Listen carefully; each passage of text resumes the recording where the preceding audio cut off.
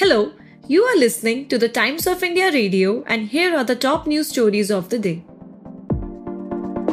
The Supreme Court referred to a 5-judge bench to decide constitutional validity of the contentious and much misused sedition offence under Section 124A of Indian Penal Code. The court rejected the Union government's plea to pause the judicial scrutiny and await Parliament's view on the proposed new code in Bharatiya Nyaya Sanhita. The first meeting of the India Bloc's Coordination Committee will be held in the New Delhi residence of NCP leader Sharad Pawar. The 14-member panel is expected to begin discussions on a seat-sharing formula, zero down on a name to be appointed as convener, and chalk out the broad contours of a campaign strategy. In an escalation of hostilities in Manipur, suspected militants killed 3 tribal men in Kangopi district. This is the second incident in 4 days after 3 persons were killed and over 50 injured in day-long violence on September 8th.